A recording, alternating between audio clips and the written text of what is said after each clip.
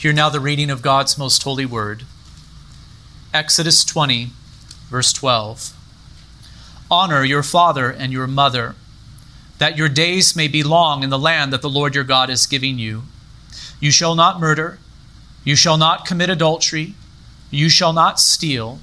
You shall not bear false witness against your neighbor. You shall not covet your neighbor's house. You shall not covet your neighbor's wife, or his male servant or his female servant, or his ox or his donkey, or anything that is your neighbor's. Let us go now to the New Testament reading, Ephesians 5:18 through 6:9. Here, Paul the Apostle is writing to the church in Ephesus. And he says, "Do not get drunk with wine, for that is debauchery, but be filled with the Spirit, addressing one another in psalms and hymns and spiritual songs, singing and making melody to the Lord with your heart, giving thanks always and for everything to God the Father in the name of our Lord Jesus Christ, submitting to one another out of reverence for Christ. Wives, submit to your own husbands as to the Lord. For the husband is the head of the wife, even as Christ is the head of the church, his body, and is himself its Savior. Now, as the church submits to Christ, so wives should submit in everything to their husbands. Husbands, love your wives as Christ loved the church and gave himself up for her, that he might sanctify her, having cleansed her by the washing of water with the word, so that he might present the church to himself in splendor, without spot or wrinkle or any such thing, that she might be holy and without blemish. In the same way, husbands should love their wives as their own bodies. He who loves his wife loves himself, for no one ever hated his own flesh, but nourishes and cherishes it, just as Christ does the church, because we are members of his body. Therefore, a man shall leave his father and mother and hold fast to his wife, and the two shall become one flesh. This mystery is profound, and I am saying that it refers to Christ and the church.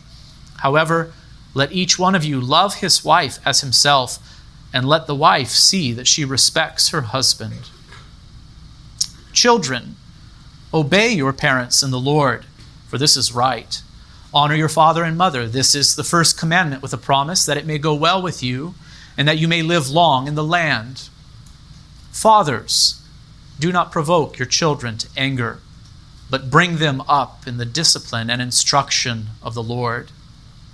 Bondservants, obey your earthly masters with fear and trembling, with a sincere heart as you would Christ, not by the way of eye service as people pleasers, but as bondservants of Christ, doing the will of God from the heart, rendering service with a good will as to the Lord and not to man, knowing that whatever good anyone does, this he will receive back from the Lord, whether he is a bondservant or is free. Masters, do the same to them, and stop your threatening, knowing that he who is both their master and yours is in heaven, and that there is no partiality with him. So far, the reading of God's most holy word. May he add his blessing to the preaching of it this morning. In this sermon, we will be considering the fifth of the 10 commandments, which is honor your father and your mother. In the 10 commandments, we find God's moral law. Remember, when we speak of the moral law, we are not talking about the laws of nations or of states which identify civil crimes and their punishments. No, the moral law is related, but it is something different. The moral law governs all men in all times and places. It is universal and timeless. The moral law tells us what is right and wrong, what is good and evil in a general way. All have access to this law, for it is the law of nature. It was written on man's heart at creation, and the natural order of things does also reveal this law. It was this natural law that was written on Adam's heart at creation and then revealed with greater clarity and specificity in the 10 commandments, which God gave Israel at Sinai. The moral law is not the invention of men, but it is from God. As I have said, the 10 commandments are the summary of God's moral law. And I will remind you also of this. These 10 commandments are divided into 2 parts. The moral instructions in the first part have to do with man's relationship to God, whereas the moral instructions in the second part have to do with man's relationship to his fellow man. These two parts of the moral law are summarized by the two great commandments. You shall love the Lord your God with all your heart and with all your soul and with all your might, and you shall love your neighbor as yourself. As we begin now to explore the second part of the Ten Commandments with the command to honor your father and mother, I cannot help but stress how important it is to not forget the first part of the Ten Commandments, which has to do with the worship of God. As I was preparing this sermon, I began to wonder how many people think of themselves as being good, moral, and upright because they keep commandments 5 through 10, at least in a superficial way, while neglecting commandments 1 through 4. Are you with me? I wonder how many people in this world think of themselves as being good people, morally upright, because they keep commandments 5 through 10, at least in a superficial way, while neglecting commandments 1 through 4. Stated differently, I wonder how many think of themselves as good, virtuous, and upright because they honor their parents, because they don't murder, cheat, steal, lie, or covet. And I will grant them this. If indeed they honor their parents and do not murder, cheat, steal, lie, or covet, then there is a sense in which they can be called, quote unquote, good people. I'd much prefer to live next to a person like this than next to someone who is immoral through and through, and I think you'd agree with this. But it would be a grave mistake to assume that you are good before God, good in an ultimate sense, because of your superficial keeping of the second table of God's law. There are many reasons for this. I'll mention 3. 1, the law of God is not to be kept in a superficial way, but from the heart. Christ himself made this clear when he taught that lust is adultery in the heart, and that hatred is murder in the heart. Lust is not the same as adultery. The latter is worse than the former. And obviously murder is a much more heinous sin than hatred. But lust and hatred in the heart are violations of God's law too. If when you look at the second table of God's law, you think, well, I've kept that, then you're terribly mistaken. Even if we have not violated these commands in deed, in action, we have violated them in thought or in word, and thus we stand guilty before God, if not in Christ. 2, the law of God must be kept perfectly and perpetually if we are to be right before God. Here I am saying that just one violation of God's law makes us guilty before God. I'm willing to admit that some people may be called good people, generally speaking. Yes, by God's common grace, there are some people who are, in general, very respectful to their parents, for example. My children are like this, in fact. If you were to ask me, are your children respectful? I would say yes, they're very respectful. They're good kids, you see. I think that is a true statement. They're good kids. Thanks be to God. But by that, I do not mean to suggest that they are in themselves innocent before God as it pertains to the 5th commandment. You're following with me, I'm sure. The law of God must be kept perfectly and perpetually if we are to be right before God through law keeping, and no one can do this. No man, with the exception of one, has ever kept God's law perfectly and perpetually all the days of their life. 3, it would be a grave mistake to assume that you are good before God in and of yourself because of your keeping of the second table of the law. Here I am stressing that the second table of the law is the second table of the law, and for it to be the second table of the law, there must be a first table of the law. And there is. What does that first table of the law have to do with? It has to do with the worship of God. It has to do with our relationship to Him. And so here I am saying that if we are to be right before God, if we are to be good with Him, not only must we keep the second table of the law, but first we must keep the first table of the law. We must worship and serve God alone. We must live for His glory. We must worship Him in the way that He has prescribed. I'm afraid that there are many people in this world who think of themselves as morally upright because they honor their parents and do not murder, cheat, steal, lie, or covet. But even if we were to set aside the points that have already been made regarding the problem of the superficial and inconsistent keeping of God's law, we cannot forget about the priority that God gives to the worship of his name. If you are seeking to be right before God through your obedience to his moral law, that is, if you think you can be good before God because of your moral living, do not forget that before God said, you shall honor your father and mother, he said, you shall have no other gods before me, and make no idols, and do not take my name in vain, and honor the Sabbath day to keep it holy. In other words, I'm afraid that many people think of themselves as good before God because they are nice to other people. They're good citizens. They're good neighbors. They are, quote unquote, good people, while not realizing that they have fallen short of the second table of the law, but before they have done that, they have fallen short of the first. They have failed to give glory, honor, and praise to the God who made them, the God who sustains them. And friends, I want you to see that to live in God's world and to fail to worship and serve him as God is a terrible sin, and it is great folly.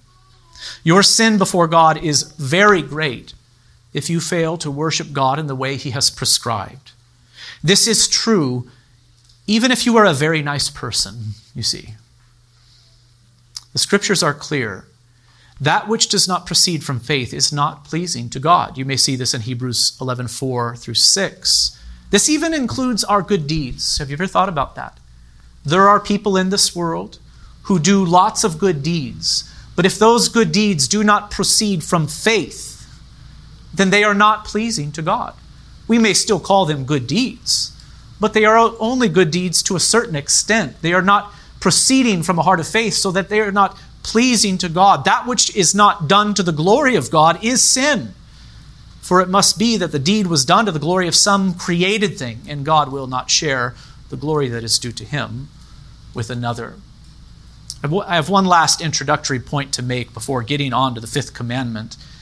While it is true that there are many who live in this world who think of themselves as morally upright because they approach the second table of God's law in a superficial way, but neglect the first table of God's law, it is also true that there are many who think of themselves as religious, who approach the first table of the law in a superficial way, while neglecting the second table of the law of God. I do wonder if you're following me here. I feel as if I've not been clear. But do you see that this is a particular problem for people who are religious? Religious people might take pride in the fact that they worship God. They might think of themselves as being superior because they worship God. But religious people are prone to make this error. They are prone to be superficial in their worship of God, in their obedience to the first table of the law. And I do believe that religious people are also prone to neglect the second table of the law of God, which has to do with the love of neighbor. This error is not uncommon amongst those who are religious. And in fact, many of the Pharisees who lived in Jesus' day were like this. They worshiped God superficially. They went through the motions, but did not love God from the heart. Christ was very critical of this, wasn't he? And also they were guilty of this. They neglected the second table of the law. These were the religious people of the day. They worshiped God superficially while neglecting to love their neighbor as themselves. And listen to how Jesus spoke to them, as recorded in Matthew 23:23 and following. Woe to you, scribes and Pharisees, hypocrites! For you tithe mint and dill and cumin, and have neglected the weightier matters of the law, justice and mercy and faithfulness. Though you ought to have done, these you ought to have done without neglecting the others. You blind guides, straining out a gnat and swallowing a camel. Woe to you, scribes and Pharisees, hypocrites! For you clean the outside of the cup and the plate, but inside they are full of greed and self-indulgence. You blind Pharisee, first clean the inside of the cup and the plate, that the outside may also be clean. Woe to you, scribes and Pharisees, hypocrites! For you are whitewashed tombs, which outwardly appear beautiful, but within are full of dead people's bones and all uncleanness. so you also outwardly appear righteous to others, but within you are full of hypocrisy and lawlessness. You can hear Christ's critique of the religious man, the religious woman who worships God in a superficial way while neglecting to love their neighbor. Brothers and sisters, as we continue now in our consideration of the Ten Commandments, I pray that God would give us the ability to know His law, to properly understand its uses, that He would make us to know what His law requires and forbids, and that He would also make us willing and able to obey His law, not in a superficial or partial way, but truly and from the heart renewed by Christ and by the Spirit. I pray that the Lord would give us the ability to obey His law in this way. And here I am saying we are to obey both tables of the law of God, the law that has to do with the love of God and the law that has to do with the love of neighbor. Let us be sure that we do not neglect either of these. And as we turn now to the second table of the law, may we be especially careful to love one another. You know, there's a danger in preaching the law. It's so easy to misunderstand how the law is to be used and to fall into the error of legalism. Many have fallen into this error throughout the history of the church. By the way, that is why the introductions to these sermons on the Ten Commandments have been so long. Before I teach you about what each commandment requires and forbids, I wish to ensure that we do not use the law in a legalistic way. We're to use the law in accordance with the truth of the gospel. I want to be sure that we do this, that we use the law properly, that we use it in accordance with the truth of the gospel. So to be sure that we do not fall into this error, let me ask you, can any mere man be made right with God through law keeping now that Adam has fallen into sin and the whole human race with him? We should say no, for all have sinned and have fallen short of the glory of God and are under God's just condemnation. We cannot be made right with God through law keeping. That way to life eternal has been closed off ever since Adam's fall into sin. I may ask you another question. Is there any hope then? Is there any hope for us to be saved, to enter into life eternal? Is there a way for man to be right with God? Answer, yes, there is hope, for God is gracious and kind. He has provided a Savior, Christ Jesus the Lord. He lived a sinless life for sinners. He suffered for sinners, and He died and rose again for sinners. Indeed, all who turn from their sins and place their faith in Him will be saved. Their sins are washed away. Christ's righteousness is given to them. They are, by grace alone, through faith in Christ alone, justified before God. All of this is a free gift that cannot be earned, but only received. Now, I ask, how shall those who have been united to Christ by faith and washed in His blood live? Answer, in obedience to God's moral law. Those united to Christ by faith are to walk worthy. And what does this mean? They are to live in obedience to God's commandments. They are to love the Lord their God with all their heart and with all their soul and with all their might, Deuteronomy 6:5. And they are to love their neighbor as themselves. And what should our motivation for law keeping be? What should motivate us to keep God's moral law? Answer, we are to keep God's moral law not because we are afraid that we might come under God's condemnation, for there is now no condemnation for those who are in Christ Jesus, but because we love Him and we are grateful for what Christ has done for us. This should be our motivation. Our love for God should move us to live in obedience to Him. Our love for Christ should move us to live in obedience to Him. This sense of gratitude that we have within us for this gift that has been given to us should move us to obey God in all things. Christ Himself said, if you love me, you will keep my commandments. Do you see the connection there between love and keeping Christ's commandments? If you love me, you will keep my commandments. John put it this way, and by this we know that we have come to know Him if we keep His commandments. Whoever says, I know Him, but does not keep His commandments is a liar, and the truth is not in him. But whoever keeps His word, in Him truly the love of God is perfected. By this we may know that we are in Him. Whoever says he abides in Him ought to walk in the same way in which Christ walked. The law and the gospel are not contrary to one another, brothers and sisters. No, if they are properly understood, they sweetly comply with each other. And so let us beware of legalism, friends, but let us also beware of the antinomian error. That is, the error of thinking that because we are saved by God's grace alone, through faith in Christ alone, then God's law does not apply to the Christian. This is not so. For the law of God is good, provided that we use it in the right way. To put the matter very bluntly, Christian, you ought to have the Ten Commandments memorized. You ought to be deeply concerned about living in obedience to them from the heart and in thought, word, and deed. When you pray the Lord's Prayer daily, and when you come to the petition, "Your will be done on earth as it is in heaven," you should be praying that God would strengthen you to obey His law. This prayer should be prayed daily. And when we come to this portion about God's will being done on earth as it is in heaven, we should think, "Lord, enable me to live in obedience to your revealed will."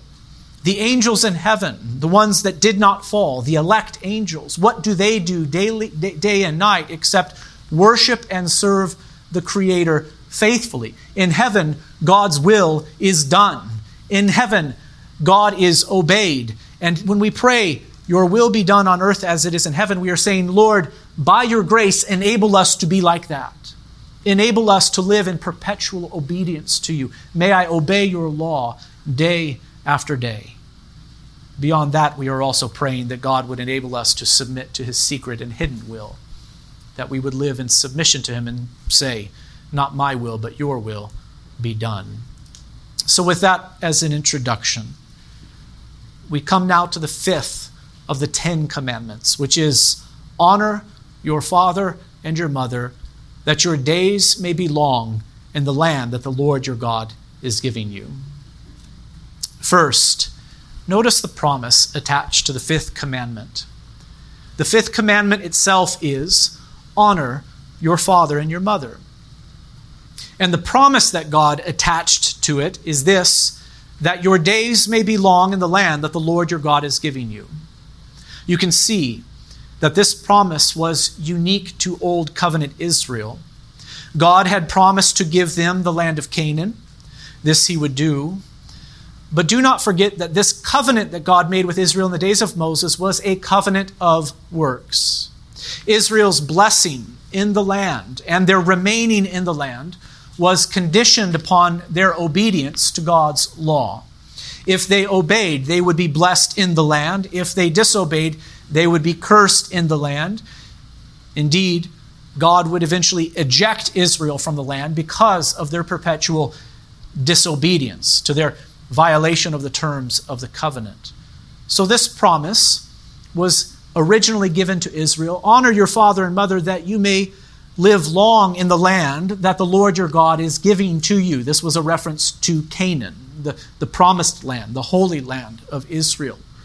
Honor your father and mother, and if you do, this will be the result. You will live long in this land. You will be blessed in this land. I wonder if you noticed how Paul the Apostle applied the promise of the fifth commandment to the new covenant people of God. In his letter to the church in Ephesus, he addressed the children. By the way, this means that the children were present in the church, just as they are here, and I do love that. Paul the Apostle wrote to the church in Ephesus, and one of the things he did in that letter was address the children. Children, what did he say to them? He said, "Obey your parents in the Lord, for this is right." And then he quotes the fifth commandment, saying, "Honor your father and your mother." And then he remarks, this is the first commandment with a promise. So of all the 10 commandments, this is the first one that has a promise attached to it. And he quotes the promise, "that it may go well with you and that you may live long in the land." In fact, Paul alters this promise slightly so that it fits the new covenant context. Let me read again what Paul said in Ephesians 6, 1 through 3. "That it may go well with you and that you may live in the land." What did he remove? In the original, as the Lord spoke this promise to the people of Israel, "in the land that the Lord your God is giving to you." It was a specific reference to Canaan. What does Paul do? He says, this principle still applies. to the new covenant people of God. Do we have a land of our own, brothers and sisters? No, not as it pertains to the history of redemption. We live in the United States of America, but other Christians live elsewhere. There is no holy land on earth for the new covenant people of God. None at all. We live on the earth, but here Paul is saying this principle still applies. Children, if you will obey your parents, if you will honor them in obedience to the fifth commandment, the Lord will bless you in life, generally speaking. That is the application that he makes. That it may go well with you and that you may live long in the land, Paul says. Honor your father and your mother. Do not neglect this commandment. So then, the promise attached to the fifth commandment is that your days may be long in the land that the Lord your God has given you. That promise was specifically for Old Covenant Israel, but it has application for us today. The fifth commandment itself is honor your father and your mother. So if I were to ask you, what is the fifth commandment? You would get the answer right if you were to say, honor your father and your mother. It's nice and brief, not difficult to memorize. I want for you to notice now that this commandment is the first commandment of the second table of the moral law. Why is it the first? It is the first because it is most foundational. As it pertains to the way that we are to relate to one another, this commandment is the most foundational of all. We must start here. If we wish to relate to others correctly, in a good and moral way, we must begin here with the command, honor your father and your mother. If you wish to know how God is to be worshipped and served, where should you start? Answer, with the first commandment of the first table of the law. You're to start there. You're to start with the command that says, you shall have no other gods before me. This was what Yahweh said. You shall have no other gods before me. If you wish to be right before God as it pertains to your relationship to him and to the worship of his name, you must start here with this most foundational principle. You shall have no other gods before Yahweh. And if we wish to know how we are to relate to our fellow human beings in an upright way, where should we start? We should start with the first commandment of the second table of the moral law, which is honor your father and your mother. To honor someone is to show them proper respect. That's what it means to honor someone. There is a certain kind of respect that is owed to God. God alone is to be honored as God. And really that is what the first commandment is all about, isn't it? When God says you shall have no other gods before me, it means you are to honor me as God and none other. That is the essence of the first commandment. So, there is a certain kind of respect that is owed to God. And here I want for you to see that there is a certain kind of respect that is owed to our fellow human beings. And it all begins here with the first commandment of the second table of the law, honor your father and your mother. In just a moment, I'm going to tell you that the fifth commandment is about way more than little kids obeying their parents. I know that's the first thing that comes to your mind, you know. What does the first commandment require? The very first thing that comes to our minds is this. The first commandment requires little children to obey their parents. And it does require that, but it requires so much more. To quote now our catechism, the fifth commandment requires the preserving the honor and performing the duties belonging to everyone in their various places and relations as superiors, inferiors, or equals. Our catechism is correct. That's what this commandment requires. It's about so much more than little children obeying their parents. The fifth commandment, properly understood and fleshed out, requires honor to be shown to all people in a way that fits their particular position in life. We will get to that in just a moment. But here my question is, why did God communicate that broad moral principle by saying, honor your father and mother specifically? Are you following me? Could God not have just said, honor everyone in a way that fits their position in life? Why did he specifically say, honor your father and your mother? Why is this set forth as the foundational moral commandment? Why is this set forth as the core commandment as it pertains to this moral principle? Why did he not just say, show proper honor to everyone? I think this is a very important question to ask. By specifically saying, honor your father and mother, God not only communicated the general moral principle that honor is to be shown to all men and women in a way that fits their station in life, he did also show where this honor is to begin and where it is to be learned, namely in the family. Who are the very first people that we are to show honor to as human beings? When we're brought into this world through the process of procreation, who are the very first people that we are to show honor to? We're to honor our parents. And where is it that we are to learn to show appropriate respect to all people in their various positions in life, whether high or low? Where are we to learn that?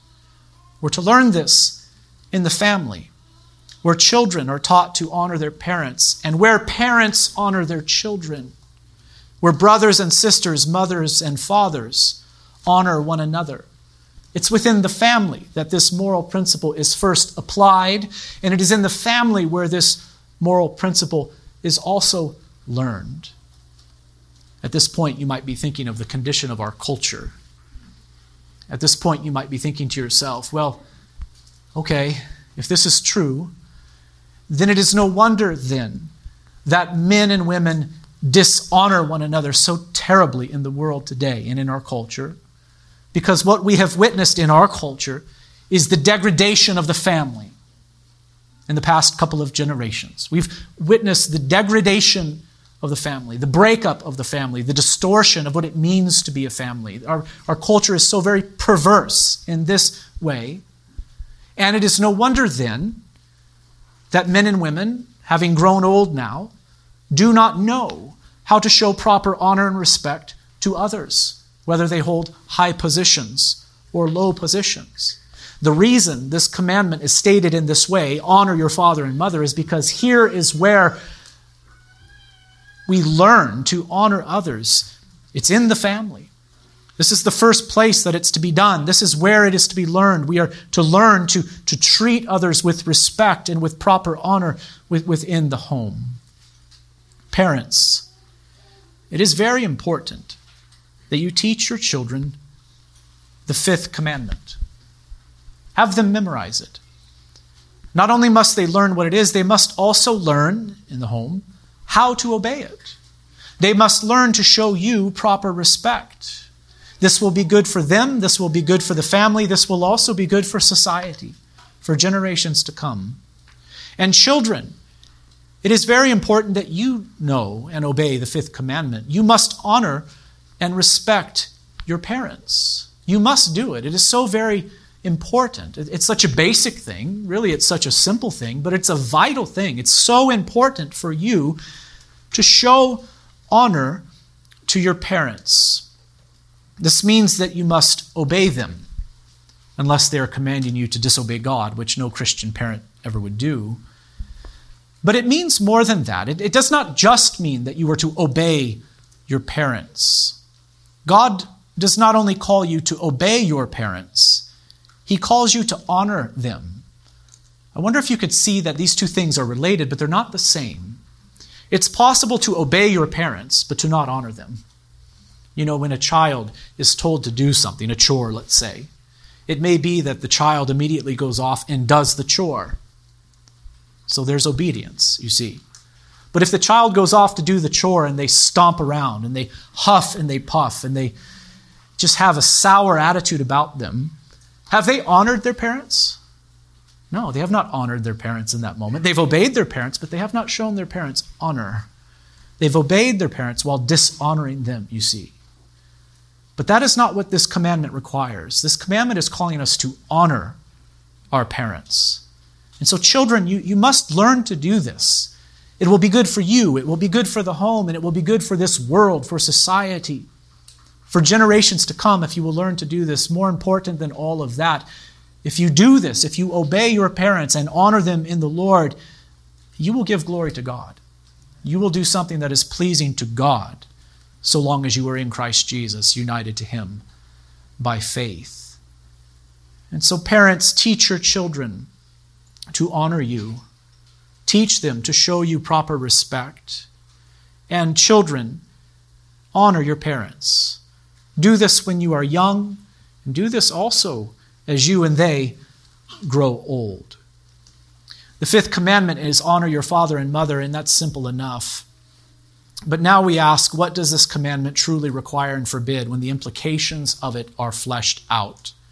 Again, question 69 of our catechism rightly says that the fifth commandment requires us to preserve the honor and perform the duties belonging to everyone in their various places and relations as superiors, inferiors, or equals. That is dead on. It is such a beautiful response to the question, what does the fifth commandment require? Question 70 of our catechism asks, what does the fifth commandment forbid? And it says the fifth commandment forbids the neglecting of or doing anything against the honor and duty which belongs to everyone in their various places and relations. Listen, brothers and sisters, God's moral law requires us to show honor to all people. That is what it requires. We are to show honor to all people. Children are to honor their parents, but please hear me and think deeply about this later, please. Parents are to show honor to their children. It's a different kind of honor, isn't it? Parents are to show a certain kind of honor to the children, and children are to show a certain kind of honor to their parents. What makes the difference? It has to do with authority, doesn't it? Parents have authority in the home, and so they are to be shown a particular kind of honor that corresponds to the authority that they have. But this does not mean that children are allowed to be dishonored. No, parents are to honor children too. They're to be honored as, to use the phrase here that's applied to wives in another place, the weaker vessel, you see. They're to be honored as the ones who've been called to submit to the authority of parents within the home. Children have a certain kind of vulnerability to them, don't they? They're in a vulnerable place. And that vulnerability is never to be exploited. It's never to be abused. It's to be honored. And so the fifth commandment does not only require that children honor parents, but that parents honor children as well. Likewise, wives are to honor their husbands. But please hear me. Husbands are also to honor their wives. The scriptures say so explicitly. It's funny how that gets neglected sometimes, you know. The scriptures say so when they command the husbands to love their wives. For a husband to love his wife means that the husband is going to honor his wife. And in another place, the scriptures explicitly say, husbands, honor your wives as the weaker vessel within the home, you see. And so it goes both ways. Yes, there is a certain kind of authority that belongs to the husband within the home. God has called the man to do that, to lead in the home and to look out for the home, to provide for the home physically, spiritually. Yes, that is all true. But there's a kind of honor that is to be shown from the wife to the husband and from the husband to the wife. And the very same thing can be said for every human relationship in the world. Every human relationship in the world is to follow this pattern. Honor is to be shown to all men, no matter their station in life. Honor is to be shown by citizens to those who govern, and by those who govern to their citizens. Employees are to honor their employers, and employers are to honor their employees. Those who are young are to honor those who are old, and those who are old are to honor the young. Church members are to honor their pastors, and pastors are to honor church members. And yes, there is a special kind of honor that is to be shown to those with age and with authority. But do not forget this, there is also a special kind of honor that is to be shown to those who hold lower positions in any given sphere. I want you to listen to these verses to see what I mean. Leviticus 19:32 says, "You shall stand up before the gray head and honor the face of an old man, and you shall fear your God. I am the Lord." What does that mean? Those who are young are to show honor and respect to those who are older than them. And in doing so, we in fact honor the Lord.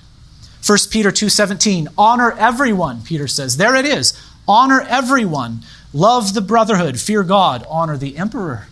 So in one little verse, all of this is communicated. Honor is to be shown to everyone. We're to do this by loving one another. We're to do this out of the fear of God. And we're to honor the emperor. So there is a special kind of honor that's to be given to those who have authority in the world. Romans 13:1, let every person be subject to the governing authorities, for there is no authority except from God, and those who exist have been instituted by God. So a special kind of honor is to be shown to authorities. Ephesians 5:21, this text commands us to submit to one another out of reverence for Christ. So before Paul gets to the business of instructing husbands and wives in that passage that we read earlier, he gives this general command. He tells the church, everyone in it, to submit to one another out of reverence for Christ. So you are to submit to me as a brother in the Lord, and I am to submit to you. That is the general thing that is commanded before Paul gets on with the specifics. And in verse 22 of Ephesians 5, he says, wives, submit to your own husbands as to the Lord. Verse 25, husbands, love your wives as Christ loved the church and gave himself up for her. Now listen to Colossians 3:19 through 22. Husbands, love your wives and do not be harsh with them, he says. Children, obey your parents in everything, for this pleases the Lord. Fathers, do not provoke your children, lest they become discouraged. Bondservants, obey in everything those who are your earthly masters, not by way of eye service as people pleasers, but with sincerity of heart, fearing the Lord. Ephesians 6:5 says, bondservants, obey your earthly masters with fear and trembling, with a sincere heart, as you would Christ. But listen to Paul's words to the masters. He says, do the same to them, referring to the bondservants. Isn't that interesting? Do the same to them. Show them respect. He's not here commanding that masters obey their bondservants, but he's commanding that masters show the same kind of respect to their bondservants, because indeed they are image bearers of God too. They're to do so with the fear of God in their hearts, with fear and trembling. He says to masters, stop your threatening, knowing that he who is both their master and yours is in heaven, and there is no partiality with him. And finally, I'll read Romans 12:10, where Paul says, love one another with brotherly affection. He's speaking to the church. Love one another with brotherly affection. Outdo one another in showing honor. It's funny how men and women will sometimes try to outdo one another in other things, Try to outdo one another as it pertains to winning an argument. Human beings try to outdo one another when it comes to accomplishments or with gathering possessions, That competitive nature within us can sometimes be so carnal and so evil. Paul says, go ahead, be competitive, Be competitive. Try to outdo one another. Do it. Try to outdo one another in showing honor to one another. You see, to love our neighbor as ourselves. That is the command out of which all of these other commands are rooted, you see. It starts here with the command to honor your father and mother, and with the command to love your neighbor as yourself. Brothers and sisters, by way of conclusion, here are some suggestions for application. I would like for you to imagine what the world would be like if men and women were to simply obey the fifth commandment. Spend some time thinking about that later. What would the world be like if men and women would simply obey the fifth commandment, honor your father and mother, and they were to tease out the implications of that honor is to be shown to all people in the various positions. Imagine what the world would be like if men and women, rich and poor, powerful and weak, young and old, male and female, were to show true honor to one another in a way that fits their position in life. Imagine how wonderful this world would be. If this commandment were kept, there would be no violence. There would be no abuse. There would be no manipulation. There would be no lying or stealing or cheating. Indeed, there would be no wars or rumors of wars. Imagine how wonderful this world would be if this one commandment were kept. The world is not like this, though. For men and women are fallen and sinful. Indeed, we live in a world where the strong oppress the weak, and the weak rebel against the strong. In this world, those who are rich defraud the poor, and the poor despise the rich. Husbands abuse wives, and wives dishonor their husbands. Children rebel against their parents, and parents respond with harshness. This world is plagued by sin. And what is sin except any want of conformity unto or violation of God's law? This world is plagued by sin. The wages of sin is death. But the church must be different. The church must be different. For we have been redeemed by the blood of the Lamb. We have been set free from bondage to sin. We've been renewed by the Holy Spirit. In our homes, children should honor their parents and parents their children. Husbands and wives should honor one another. And in the Christian community, we are to love one another with brotherly affection and outdo one another in showing honor. Christ has called us to this, and he has also made us able to do this because he has forgiven us of our sins, because he has released us from the domain of darkness. We've been set free, and he has renewed us by his word and spirit. We ought to expect that the church is going to be different. The church is going to be a community in which this law, all of God's law, but this law in particular, is going to be kept. We are going to strive to outdo one another in showing honor. We're called to it, and Christ has enabled us to do it. He has given us all that we need to live in obedience to him. We are a new creation in Christ Jesus, brothers and sisters. In the church, we have a foretaste of heaven. That point was emphasized last Sunday, wasn't it? In the church, when we gather together, we have a foretaste of heaven as it pertains to our worship. Right? As it pertains to our worship, we have a foretaste of heaven. We come into God's presence when we gather together in the Lord's name on the Lord's day. We worship him through song, just as the angels do in heaven. We're kind of caught up in that, right? We have a foretaste of heaven on earth now when we gather together for worship. But here I wish to stress this. In the church, we also have a foretaste of heaven as it pertains to our life together. In the church, we are to love one another. In the church, we are to honor one another in this world. And this is love, not that we have loved God, but that he loved us and sent his Son to be the propitiation for our sins, the Word of God says. Beloved, if God so loved us, we ought to love one another. No one has ever seen God. If we love one another, God abides in us, and his love is perfected in us. By this we know that we abide in him and he in us, because he has given us his Spirit. And we have seen and testified that the Father has sent his Son to be the Savior of the world. Whoever confesses that Jesus is the Son of God, God abides in him, and he is in God. So we have come to know and to believe the love that God has for us. God is love, and whoever abides in love abides in God, and God abides in him. That is John 4:7-16. Do you hear what John is saying here? He's speaking to the church, and he's saying that God has loved us. He has redeemed us. He has rescued us. He has delivered us. He has renewed us. And what is the evidence of all of that except this? Our love for God and our love for one another. If we know God truly, if we have been saved, then this is what will be manifest amongst us. Our love for God. We are going to worship and serve him as God. We are going to love him with all of our heart, soul, mind, and strength. And we are going to love our neighbor as ourselves. In the new heavens and earth,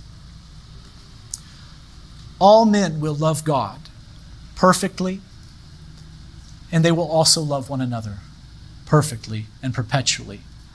I just asked you to imagine what the world would be like if this one commandment were kept. We imagine that now.